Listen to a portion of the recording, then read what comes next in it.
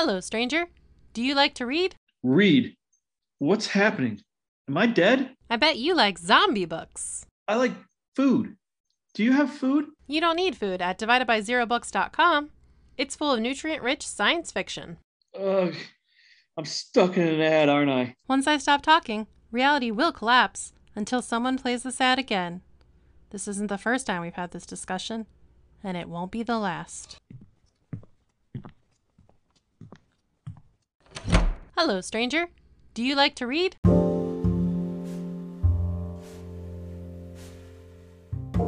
So during the apocalypse, what's the thing that you think you're gonna miss the most, right? Like, for instance, if you think right now, like, there's gonna be a grid down, shit hit the fan scenario, we're having a real Last of Us, Fungus Among Us sort of deal.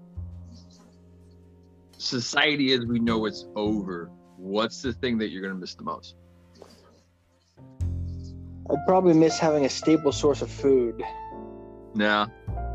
because, we live without internet. I guess technically the internet's been around since before I've been alive. So I've only ever known the internet, but it's one of those things where, if you go camping, Yeah. you don't have the internet necessarily. I mean, yeah, you might have cellular data, but you can live without it. You can read books. Yeah. We'd probably survive off reading books, especially for stuff we didn't know. But not having a stable source of food and also water, I think that's something that a lot of people take for granted. People think, all these people who act like, oh, I could live off the land as long as I had a grocery store. Yeah, well, there's your problem. How do you think that tap water comes to your house or to your homestead or wherever the heck you're going to make your stand in the apocalypse era? People don't take that into consideration because they don't realize that just having a clean, stable source of water coming to your house has like hundreds of years of infrastructure backstory behind it. I was thinking about that the other day, actually, and talking about how, you only go back a couple hundred years. If you wanted to get around like the original 13 colonies, for example, if you wanted to get around the original 13 colonies, you were either walking or you were on a horse. Nowadays we've got interstate highway systems that can take you thousands of miles across the country and even across different, country borders. But that all did not exist to start with. You look at a place like Turkey where they just had that awful earthquake that destroys the infrastructure of things like roads and, amenities like hospitals and restaurants. So imagine Pakistan flooded last summer. Oh yeah. I know a guy from Pakistan. He's a friend of mine on Discord who helps me with writing stuff, and he was talking about that, how just like, half the country was underwater. Something like that happens.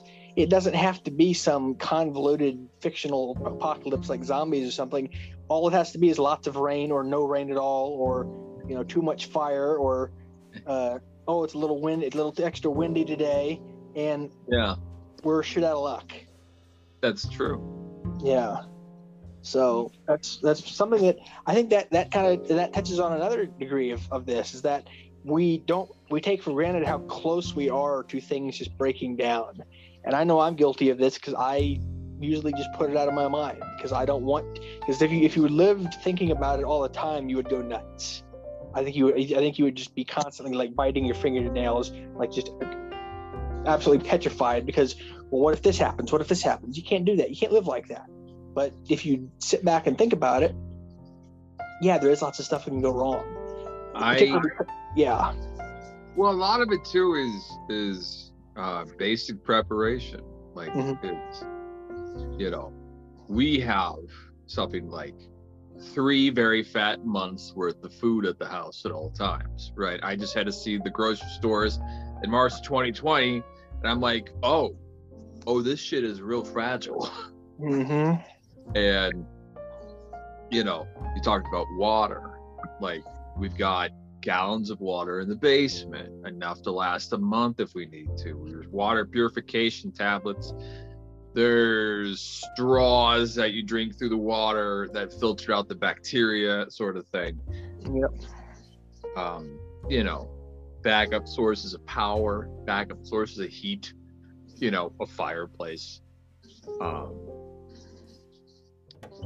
because I had a similar experience where I'm like, oh God, what, it's I kind of went down a fun prepper rabbit hole for a while, and a lot of that means you got to have 3 days worth of solutions to any given problem, right?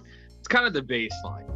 Is if you're on your own for as much as 3 days, what the fuck are you going to do? Yeah. And we live in Indiana. All it takes around here is a good snowstorm for that to happen. And you see how the people mob the grocery stores every time the Weather Channel even hints there's going to be a little bit of snow. People would just freak out. Buy bread and milk, buy bread and eggs, bread, milk, and eggs, or whatever the hell it is. My dad and I have done it a couple times just this winter, stocked up. And usually all ends up happening is we end up having a few weeks worth of food that we don't really need.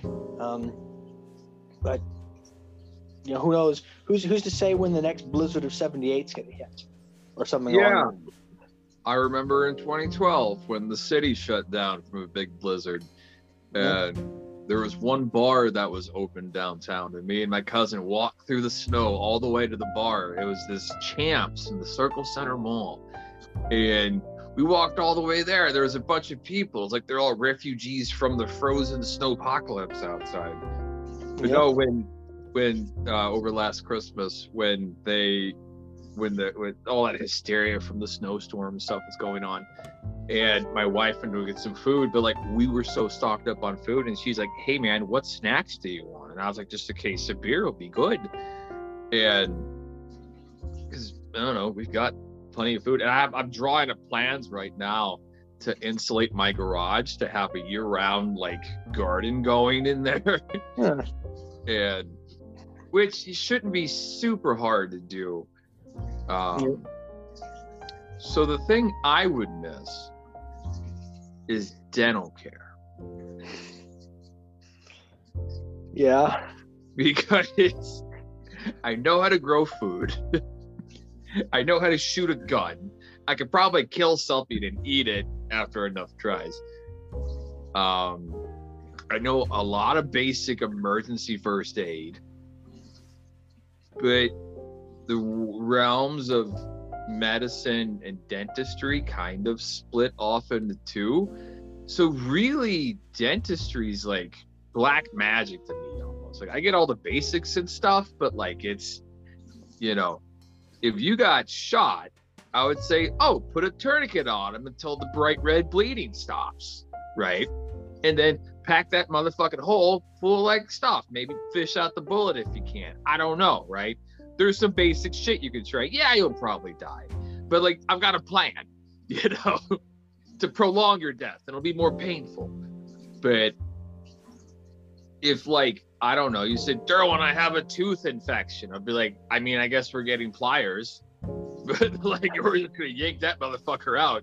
But like, I wouldn't know what to do besides that, and I thought about this on the way because I went to the dentist today, and I thought, man, if I was on my own with dentistry, I wouldn't even know where to start, which is why I should probably start reading up on it. I have this whole shelf of books upstairs labeled to read if the internet goes down, right? Yep. And it's just like how to garden, how to camp, how to make your own bullets, how to compost, all the basics, right? Like if I had to restart civilization in my little tiny quarter-acre lot, how would I do it? But anyway, so what are your thoughts on world building and genre fiction? Well, I think this actually kind of dovetails nicely from what we've been talking about thus far, because you really got to start with the basics. You got to start with the basics, stock them up. Because when it comes to world building, this is stuff they sort of teach you, but they also sort of don't in like college writing classes and things. Because even today, genre fiction is still kind of I won't say a dirty word, but it's kind of like a faux pas or sort of it's sort of stigmatized in some writing classes, depending on who you're studying with. The classes, yeah, but like Yeah. That's the culture now. Like that's Mhm. that's you know, that's Yeah, the I mean, Avengers. it's gone mainstream, so you don't have to worry about it as much being Yeah. looked down on because everybody's doing it. I remember when I was obviously we both went to the same college. One of the classes I took in the liberal arts program, the professor challenged us all to write what they would call literary fiction, just fiction without big genre plot devices. But she allowed us to have what she called a blue chip, which is like one little thing that was different about this setting that allowed us as writers to make it our own. In my case, the blue chip in my story I wrote for the class was that it was set like a couple hundred years in the future, because I basically write everything I've ever written basically is part of the same universe. And I wanted to write within that universe so I could practice my storytelling. Yeah. But of course, this has also been like 7 years ago now, so my storytelling abilities have evolved a good bit since then, just naturally through experience. Yeah, before we're done here, that just stands to be said. If your skills aren't growing as you continue to write, you're probably not writing enough, because there's just something to be said for putting mileage behind your, I guess in this case, your hands on the typewriter or on the keyboard keys or whatever you want to call it. Because I would say most people don't write with the output you have. Mm-hmm. Well, I write. You have like an Asimov rate of speed with your output. I write in fits and starts. I think Asimov is it at the very least you pump out the same like rate of like, I would imagine you two could probably go in a race and he'd probably beat you, but he's Isaac Asimov, so you would be in the same, like you could probably keep up a little bit. It's crazy. Like you write insanely quick, right? But also you write in these big sort of like expansive. You're really good at zooming out at 30,000 feet and kind of seeing a whole realized world. And that's probably from all the practice, like you're saying, like, because that's always what I've read a lot of your work, and that's always seemed to be what your fascination is. It's the politics. The politics, because you're always sending me like, oh, this is the new uniform and this is the new gun, and like you're showing me pictures and maps and bases and images of Mars and shit, and you seem the most fascinated with building a world that you could almost escape it, right? Mm-hmm. Like literally. Because that's I'll agree with you by way of an anecdote. Obviously you're probably aware my favorite film is Blade Runner, and the reason my favorite film is Blade Runner is because I could literally get lost in that world building, because there's obviously the set does not exist anymore, but for a couple weeks or a couple months or whatever of like 1981, I want to say, not like in the summer of 1981, there was a set on a back lot in Los Angeles where you basically could walk out of 1981 and into 2019, and for an hour and 57 minutes, you could escape into that world via this movie. And I could still do that just about every day. I don't, because I don't want it to get stale. But yes, my point is that that's the reason. That is definitely the reason I do it. It's to escape into these worlds, because it's a kind of catharsis and it's a kind of therapy by creation.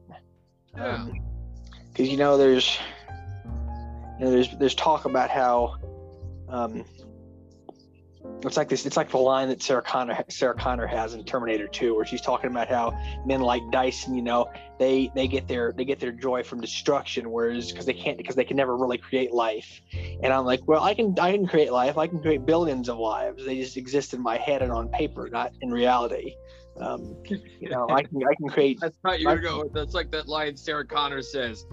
you, all of you, none of it matters. You're all dead. You, me, everybody. There's no point. I guess. Some days I'm like, she gets it. No. Yeah.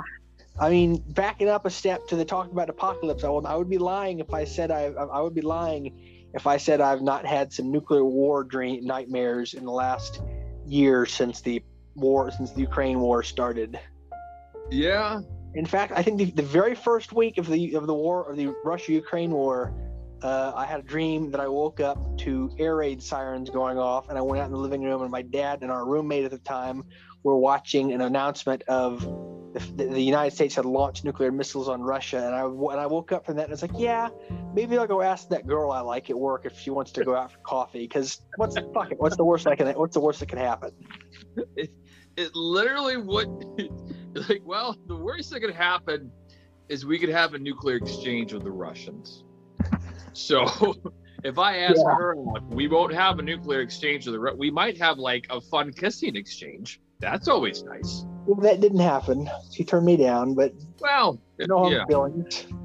We all get turned down. Nothing ventured, nothing gained. That's exactly theory there. So with your world, your universe, it has evolved in a considerable way. It's evolved a lot just since you met me, and that's to say nothing of how much it's evolved I think next year it'll be officially 20 years. I think I started work, quote unquote, work on this world in like 2004. Well, there you go. I know. So I bought one of your books years ago, right? We published your book. Yep. When I was still a publisher, I'm not really anymore. I bought your book, and then and I'm curious about this. On the contract, it said, kind of like you could reference the book that I bought, but to replicate it, it has to be like X amount percentage difference. Basically, you can't not that I thought you do this. This is just illegal buying a book thing. You can't copy paste it, right? Yep. And so then you and me kind of went our separate ways over the pandemic and kind of reconnected a couple years into it. And then I started reading more of your up-to-date stuff, and you told me how, because there's such a big difference, and the big difference between your earlier stuff when you were publishing with Divided by Zero Books and the stuff you're working on now is there was a faster than light aspect of it, almost like a transport called transference. Yep. And it doesn't exist in the canon anymore. So I'm curious, was it the contract that made you change that, or was that an organic thing, or was it both? I think it was kind of an organic thing, but I'd probably be lying if I said that the contract didn't have anything to do with it, because I think the contract wasn't like the nudge that made me go off and make my own thing, but it was also kind of the nudge that made me go off and make my own thing, which is what you said at the time when we went our separate ways as business partners. You said, I don't want you to be paying me half of your royalties for all this work you're doing. I want you to go off and make your own empire. I remember you basically saying, I can't remember exactly how you phrased it, but that's basically what you said. And it really resonated with me, and it resonated with, and it still resonates with me. And I think the organic part of this change has just come through being on Reddit and like seeing and like being on like different subreddits and of like sci-fi and sci-fi writing talk and all this stuff, because it basically came from. It's funny. I'll tell you the biggest reason why I don't have fast and light travel in the story anymore, at least most of the story, which we can get to some other day or some other point in the discussion. Because it might come back into play later in the storyline. Again, that's for another time. But the biggest reason I wanted to get rid of fast and light travel is just because I started doing science writing, and because fast and light travel, as far as any scientist will tell you, or any physicist, or any like NASA scientist who you ever talk to will tell you, it's not feasible. It breaks the laws of physics, and you can't break the laws of physics. You can't go faster than light. So I wanted to constrain myself to figuring out how I could tell a compelling story that would be on the scale of something like Star Wars or The Expanse or Stargate, these series that I've loved and that have influenced me and that have shaped the sort of lore that I want to build. How could I tell a story like that without faster than light travel? And this is the way I did it. And it basically comes down to these discussions that I have in the Tough Sci-Fi server to this, all the time now, I think, which has just been a godsend to me. Basically it's these guys who they're all amped up about nuclear propulsion, and stuff like that, which NASA just announced back in January. They're going to work with DARPA to create a nuclear rocket motor, a nuclear rocket engine for testing by like 2027. And that could be cool. Yeah, because we tested this stuff back in the 60s, but then that was nixed because of the nuclear, basically these nuclear treaties that said, hey, you can't put nukes in space. That might be a bad idea. Because again, there's one of the ideas that guys on this server that I've mentioned now that they really like is called the Orion Drive. And basically with the Orion Drive, I think I might have mentioned this to you when we were at lunch the other day. It basically what it involves is you have a big old ship with a big old pusher plate on the back with shock absorber struts so they can do this. Yeah. And basically you shoot nuclear bombs out the back of this ship and ride the shockwave of them. And you basically ride like a pulse shockwave, like going boom, boom, boom. And you basically use that to get up to like a couple percent the speed of light or so. And doing that, obviously, you have to be careful because you don't irradiate the people around you. So you have to do it at a standoff distance. But you can get between different planets in the solar system at relatively quick speeds. And it's feasible within our present day technology. There was talk of making a battleship with this technology back in the 60s, but Kennedy saw the plans for this, friggin' nuclear bomb powered battleship with nuclear howitzers and naval guns and landing craft, and he was so horrified that he put the kibosh on the whole project, which is probably for the better. We did not really need that sort of brinkmanship at the height of the Cold War. Why they killed him. Yeah, that might be one of the reasons. But yeah, it's it's this technology that we understand today that we could do at least, if not tomorrow, then definitely this century. And I wanted to see, one of the things that fascinates me is how can I take my own love of real world science and sort of slant it into a story of science fiction that's possible. Because again, you mentioned Isaac Asimov. There's guys like Asimov and Arthur C. Clarke and Robert A. Heinlein who did all the classics, the great masters, and a lot of their works are known for their hard sci-fi aspect, where they're not breaking the laws of physics. They're not playing fast and loose with the rules of the cosmos in order to make good stories happen. They're trying to play within the bounds. And there's all sorts of good stories you can tell doing that. The kind of getting back to what I said about how their fast and light travel might come in later down the road. There's a sequel story to what I call the main story, which is the Frontier Wars, which is a story which is the seed kernel story that I've had going since 2004 in some variation or another. And it's the current iteration is called the Frontier Wars. It's set about 400 years in the future. Set 250 years after that is what I'm tentatively calling Infinitum. And the point of Infinitum is that it's basically the legacy of the Frontier Wars. What happens 200 years after the Frontier Wars era is over and Mars has become this dominant military power and they're on the war path and all this, that, and the other thing. And basically it revolves around this war in the Alpha Centauri system, which, again, for those of your listeners who may not know, is a triple star system that's the closest to Earth, the closest other star to Earth. I think Proxima Centauri is technically the closest star. It's about 4.25 light years away. The other two, which orbit each other, are about 4.37, I think, something like that. So they're about 4.3 light years away, which, again, for those who don't understand what a light year is, that's a long way. A light year is something like 6 trillion miles or so. So yeah, it's a bit of a poke. It's a bit of a poke. Yeah. So, but the technology I'm using like the maps you mentioned that I sent you were for this world in the Alpha Centauri system that is central to a storyline about the Centauri War, where it's kind of like my version of Avatar. There's like these big antimatter rockets that are they can send humans to Alpha Centauri in like 14 years. And I actually sort of resurrected transference, not as a fast and light travel method, mind you, but as a method of at light speed travel, where basically what you're doing is you can beam like an uploaded version of someone's consciousness to another star system and download them into a clone body. So it's sort of like altered carbon in a way. So that's also a fantastic show. At least the first season was. Yep.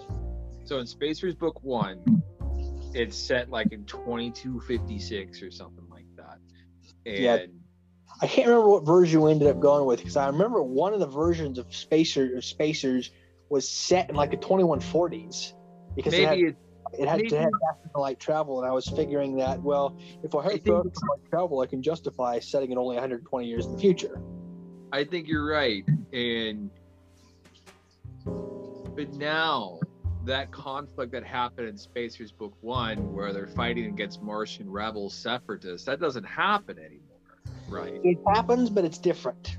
It's now called the Mars-Titan War, and it's kind of a three-way war, because basically what happens is, at the point in the Mars-Titan War, which is again the updated Martian War from Spacers Book 1, which is the book that you published for me, the Mars-Titan War basically happens because Mars is rising as a power, and Titan and the outer planets are rising as a power, and they're basically squabbling over who gets to control outer system resources. Because obviously Titan says, hey, well, we're already out here, they should belong to us. But Mars says, no, we were first, and we need this wealth to support our economy, so we're going to snatch it. And obviously that turns into conflict, which then the ICA and the Spacer Corps gets involved in trying to stop. So where's Earth in this? Earth in the current lore is actually not as big a player as you would think. Okay. Because basically, I don't want to say that Earth is one big hippie commune, because that sort of damns it with faint praise. But I have this thing called the Community of Gaia, which is kind of my version of a solar punk utopia for Earth. Because basically, what happens to Earth in the current in the current Spacers Saga lore, which is what I call my universe, Spacers Saga. Basically, in the current Spacers Saga lore, Earth goes through some pretty bad years in the 21st century. Like the late 21st and maybe very early 22nd century is rough for Earth because of climate catastrophe, because of the conflicts that happen as a result of climate catastrophe. Earth kind of gets put through the ringer. But because of this, a lot of the nations of Earth kind of slowly go the way of the dodo, because they're not able to keep up with the demands of basically what's going on with this post-cataclysm society. They call it the long fall. And it's kind of a double entendre, because by long fall it means the long fall of industrial civilization, which you've talked about. We're seeing, like, to a certain extent right now in Europe because of the Ukraine war. It's the long fall of industrial civilization, but it's also the fall as in like the autumn of civilization on Earth, which is like how you talk about, like how Roman civilization, the I can't remember what historian has posited this view, but it's the view of how civilization, like Roman civilization, for example, went through a spring, a summer, a fall, and then a winter. Earth kind of goes through this long fall, and then it kind of has like a brief winter, and it's slowly emerging back into a spring, but it's under much different parameters, because basically the Westphalian model of the nation state as the end-all be-all of geopolitics doesn't really work anymore, because people basically realized, hey, this model that we lived on kind of broke the planet and almost killed us all, and the population went from 8 billion to about 6 billion in the span of a couple decades, and that's not a good thing. So let's try not to do that again. And that's kind of where the communities of Gaia come from. And Earth kind of does its own thing. I mean, as of 2425, which is when the Frontier Wars main story that I've mentioned already. That's the updated. That's the Mars Titan War. Yep. Well, Okay, Mars so that all takes place 200 years down the road or 300 years down the road from where it did originally. Yeah, the Mars Titan War starts in 2301, so it's about 150 years further into the future. Because I figured, if nothing else, I just have to give this lead up time, because without fast and light travel, you have to allow for all this infrastructure to be built for there to even be a war to happen. Sure. Because it's I have one a question, sir. It's sorry. So to go back to the Spacer Saga War, what made you look at this and change? And maybe you're about to answer that before I interrupted you. What made you look at that and say, "Oh, this needs to be Mars and Titan," and then Earth is kind of sidelined and unimportant? Well, the big part of it is that I wanted to make to tell you the truth, I wanted to make my story unique, because there's 1,000 stories where Earth is like the superpower. Earth is the colonial superpower, and Mars is the plucky rebels. There's even some stories where Mars is a superpower and Earth is a superpower, and they're fighting each other, and the outer planets are plucky rebels. That's basically what The Expanse is, at least for the first couple books in the series. But I wanted to do something different. And basically that's where the Mars Titan War comes from, and everything that leads from it. Because obviously the Mars Titan War, much as World War II did in our own recent history, set the stage for everything that was to come. Mars Titan War lasts about 5 years. Obviously the Martian War in space, and the Spacers, in Spacers Book 1, or in the Spacers trilogy that we were working on, was only 3 years. So that's a difference right there. Is making little changes to try and make things work better with the lore, because I wanted to do my own thing, and I wanted to make it unique from the stuff that had been done before. Because again, the heavy hitter in the world of hard sci-fi like space opera nowadays is The Expanse, because obviously you've got 9 books and you've got 6 seasons of TV, and they're all really, really, really well liked and well known and really popular.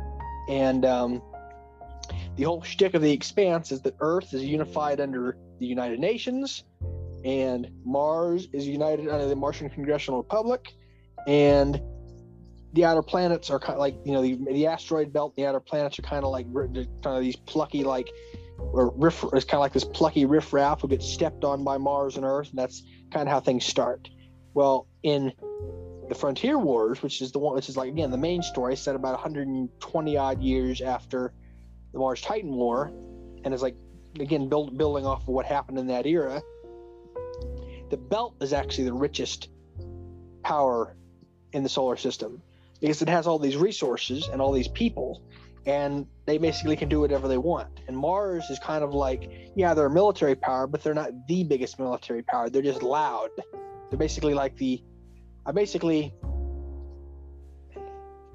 for lack of a better term, Mars in the Spacer Saga is basically like Israel. They're a small country, but they've got a strong military. Yeah. And because they know that without it, they would basically have no leg to stand on. Yeah.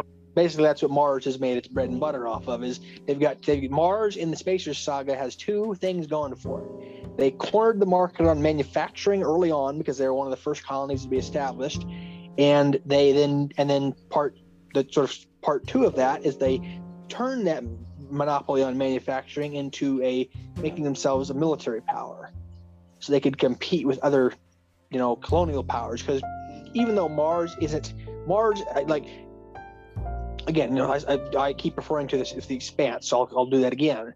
In The Expanse, Mars has somewhere like 4 billion people on it in the 2300s, in the mid 2300s. This is a lot of people. That's like half as many as we have on Earth today, and that's only 300 years in the future. I didn't want to go that route, because I figured that, first of all, you have to find out, because it's one thing to just say, well, with exponential growth, it's doable. If you start with a certain number of population and have it growing at a certain rate, it can get to that rate, to that size, in a certain number of years. But that's not sustainable. You have to think about things like sustainability too. Our own population here is going to crash in this century. Yeah, Like, there's the post-war population of the West, of all nations, right? But mostly the West.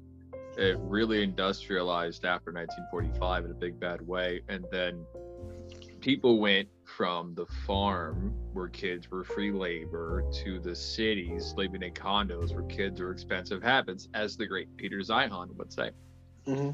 And so there's like much of the developed world just ran out of kids 30 years ago, and now a lot of them are moving into mass retirement.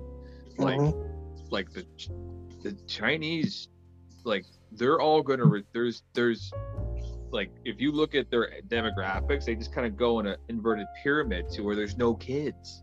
There were no kids 30 years ago. And so yes, with exponential growth, but we're not going to have the story for the rest of our lives pretty soon, right? If assuming we don't blow ourselves up through like nuclear war or something, is going to be, hey, the world's running out of people. How do we keep maintaining society with fewer and fewer people, right?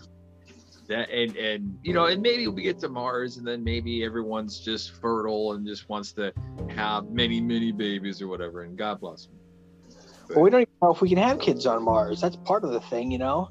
We never tested whether or not people can actually conceive and carry a fetus to term in lower gravity or zero gravity or what have you. So that's something that obviously will determine a big part of whether or not we can actually even colonize Mars, let alone have a couple million people there in 400 years. I never thought of that. I just assumed. But then again, you know, like you, I grew up on Star Trek. So with your Star Trek is great storytelling, but it's not the best when it comes to hard science, because you've got inertial dampening and transporters and replicators. None of that stuff is at all really realistic. I think that therein lies a lot of the difference between our storytelling. Is mine sort of like small s science, big F fiction. Yours is big S science, small F fiction. And you know, neither one is better, they're just different, right? To where and this isn't to say I don't put thought into the world, but all of my focus is like on an interpersonal relationship whenever I write something. And I write just enough. I build just enough world. It's like a stage play. If you're seeing a stage play, they're going to build just enough background, have enough props to tell the story, and that's it. And while you write compelling characters and like interactions and dynamics and stuff, of course, it's also you construct much. You told me once about how on the Blade Runner set, you watched this documentary about it, where they had stuff in a drawer, right, like pills or something, as props, as part of the Blade Runner set, knowing that it'll never be used. There were little details there that would never be on camera, never interact with the actors, but it's so deeply intricate and detailed, right? Just because you want to see that world, you know, you world build to create a place for you to escape to. And so I get a feeling you can't escape unless the whole world is built, right? You know, you're perpetually stuck in the 7th day of Genesis. You know, we got to get to day 7. We can't just stop on day 2, right? God only rests on day 7, and then, you know, and in the Spacer Saga, you're the god of that.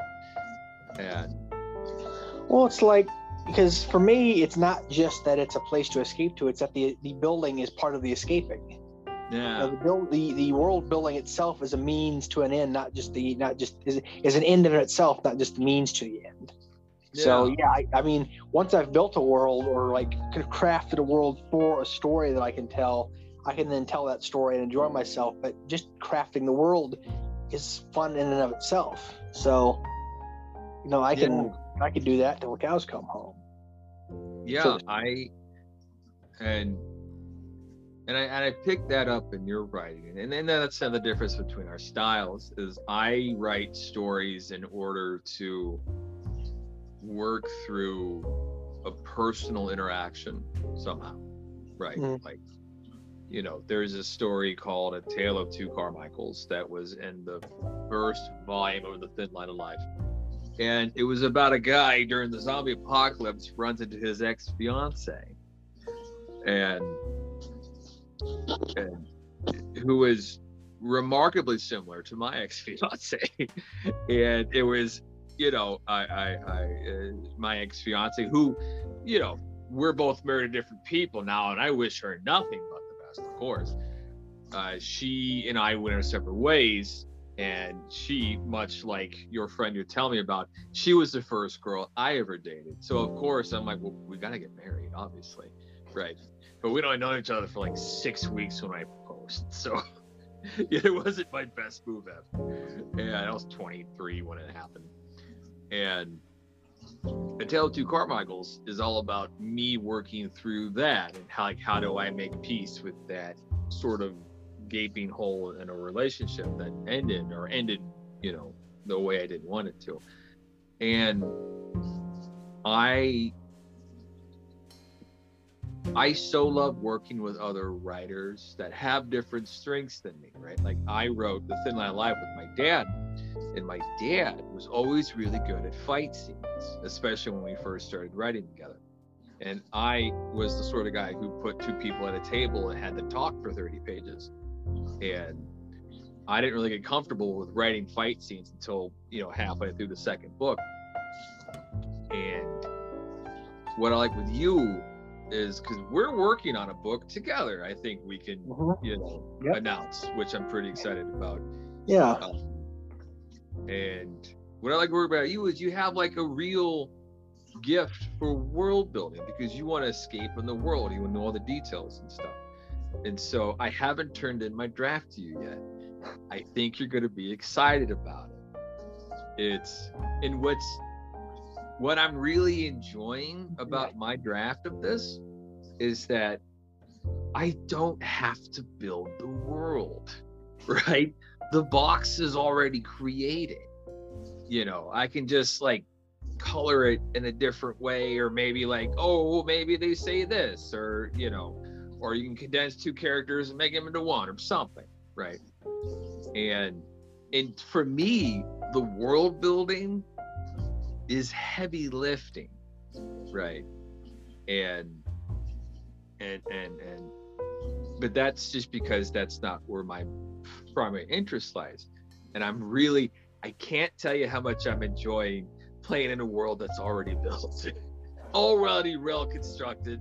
And I'm like, oh shit, I could just kind of go places, and, you know, and I'm seeing the changes from the previous, because this is a book tentatively called Shadow Play, right? That's at least the working draft. We might publish under that, I don't know.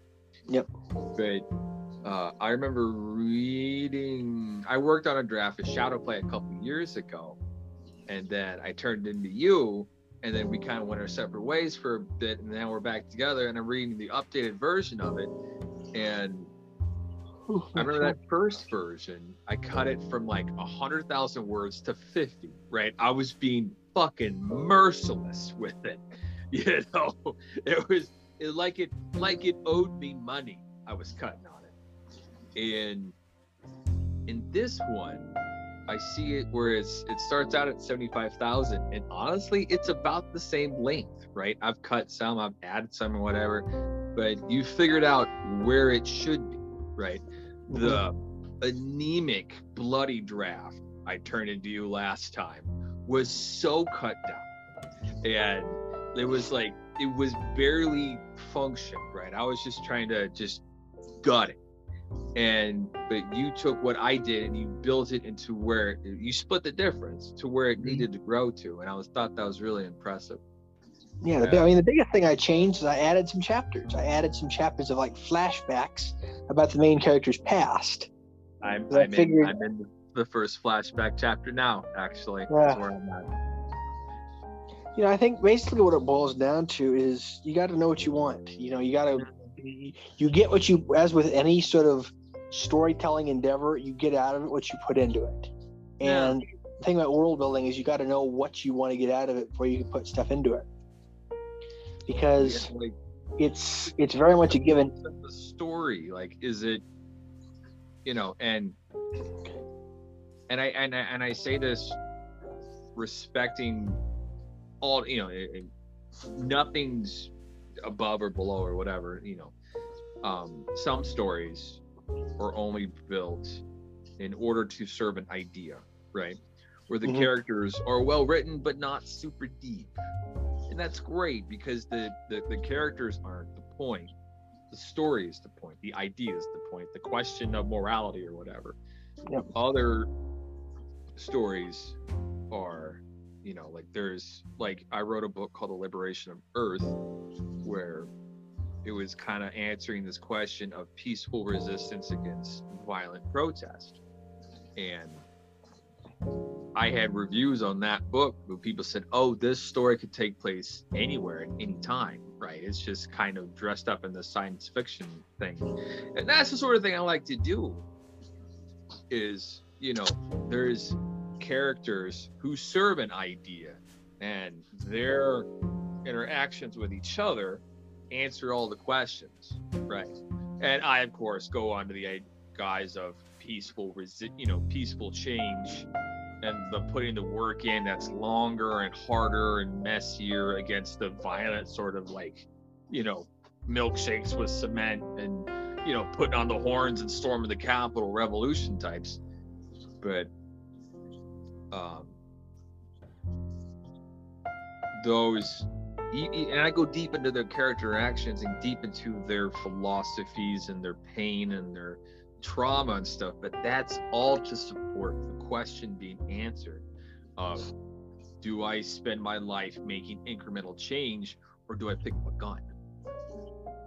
And there's a line that was actually from Stargate, funnily enough, from Stargate SG-1, that's always stuck with me. It was actually in I believe the Wormhole Extreme episode. It was at the end of one of the Wormhole Extreme episodes where the guy who plays the Teal'c spoof character says this: science fiction is an existential metaphor that allows us to tell stories about the human condition. Isaac Asimov once said, individual science fiction stories may seem as trivial as ever to the blinded critics and philosophers of today, but the core of science fiction, its essence, has become crucial to our salvation if we are to be saved at all. I like it, sir. Yeah. I think on that note, we'll end there. I think this might be one of, because we're going to start a subscription tier on Spotify, and this might be one of the subscription episodes, which I'm pretty excited about. So for the Blanket Fortress Solitude, I'm Derwin. I'm Nick. And we will see you next time.